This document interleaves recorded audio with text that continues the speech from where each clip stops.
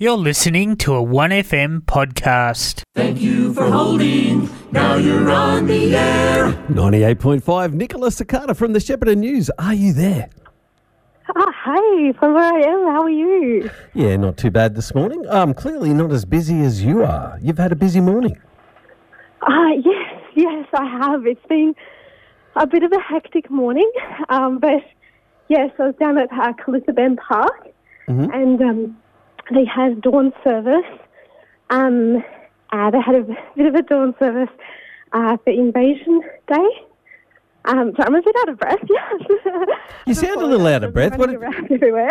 Have you been doing laps or something? Or what's going on? You're puffing. Yeah, sorry. I've just come back from it, so I was running around with the camera and all that. Yep. But basically they were over there, and it was a very lovely ceremony, just kind of addressing kind of the past and the hurt and kind of how things have gone since. I'm so sorry. I'm a bit out of breath. You're right. Yeah. So they're basically just addressing, the tragedies of the past and trying to look for a better future and things like that. Yeah, absolutely. I'm looking towards a better future and where things are going. So, it was very peaceful. Yeah. Peaceful. Big turnout? Morning, and I know that today they've got a heap of other ceremonies happening around the region for Australia Day. We had the Shepparton one yesterday. Yep. Which was nice. We're seeing, and as you'll see over the course of the day, we'll have lots of news on kind of award winnings and kind of how the days have gone as well. So what's your feel? What's your feel with all the controversy? I'm staying neutral, to do with Australia Day. Is there a vibe where it has to go away, or is there a vibe where it should stay, or what do you? What did you pick up this morning? Well, obviously, I can't speak on my own personal things, but this morning, it was very much about looking at the possibility for another change of date. Of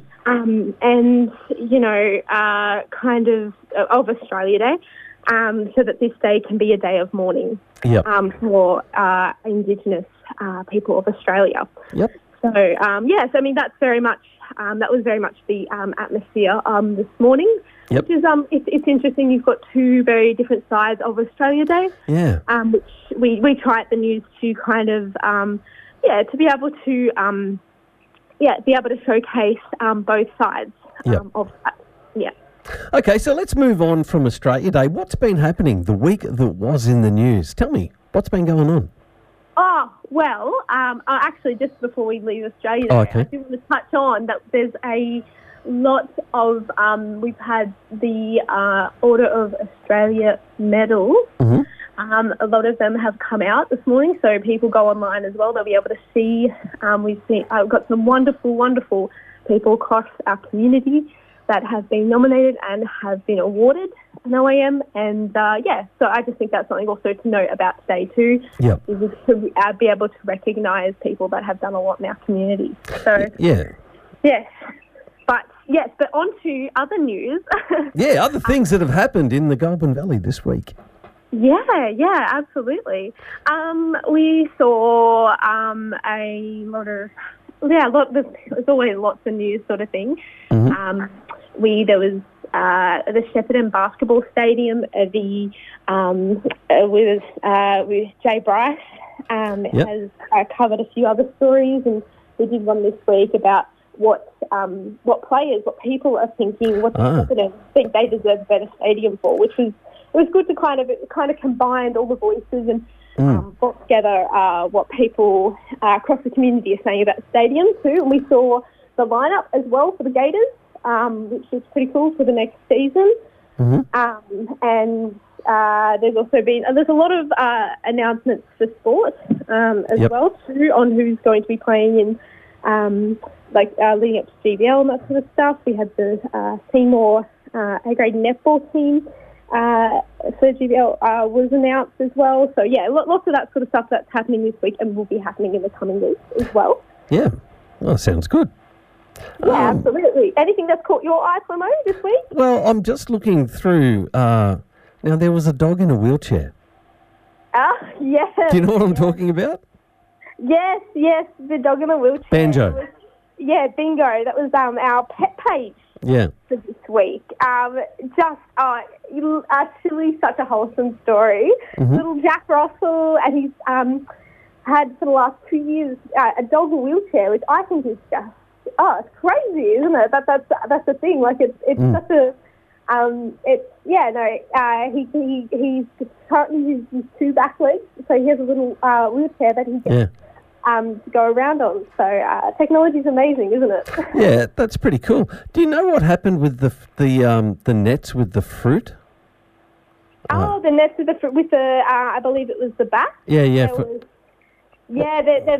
We've had authorities kind of come out and say that just wildlife carers and authorities sort of thing, saying to gardeners around here, just saying use wildlife-friendly fruit netting because we're seeing a lot more bats kind of around the area, birds and possums. So I think that the mesh can't be bigger than, I think it's 5 millimetres by 5 millimetres. Okay. So that, they can't get in there. So that's also something that's come out this week, which is keen to know. So a lot of people use that netting around the edges of their fences to keep snakes out, and snakes get into it and they cannot survive it.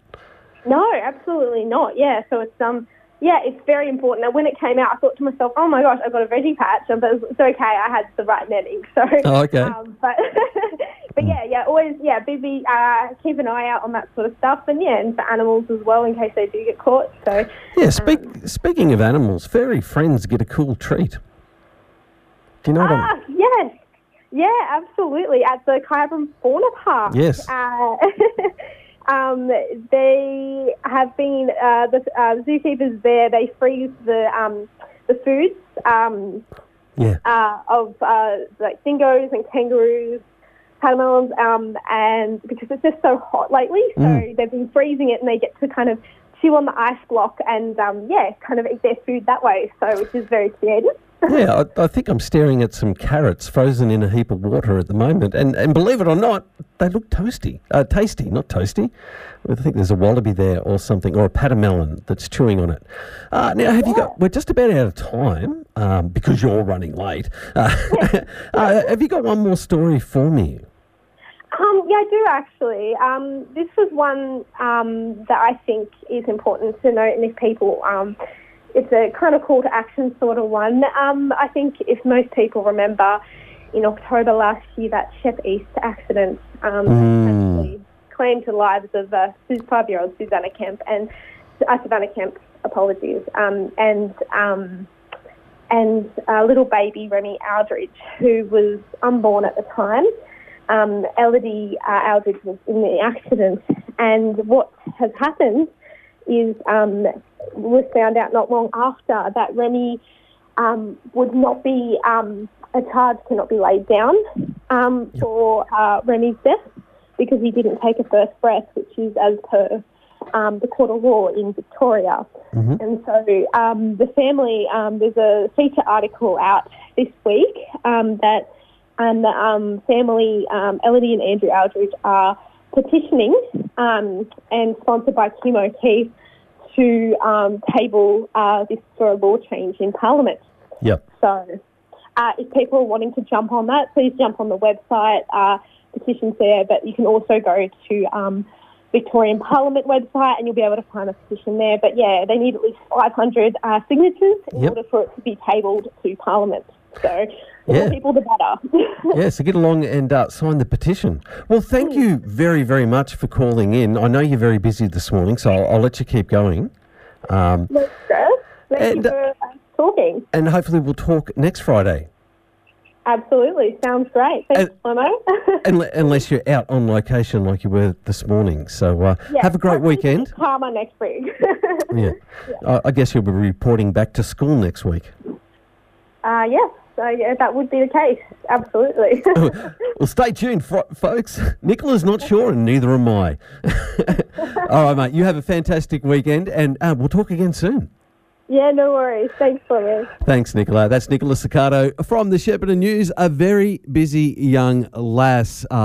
Grateful to have her call in just for a moment there this morning. You've been listening to a 1FM podcast.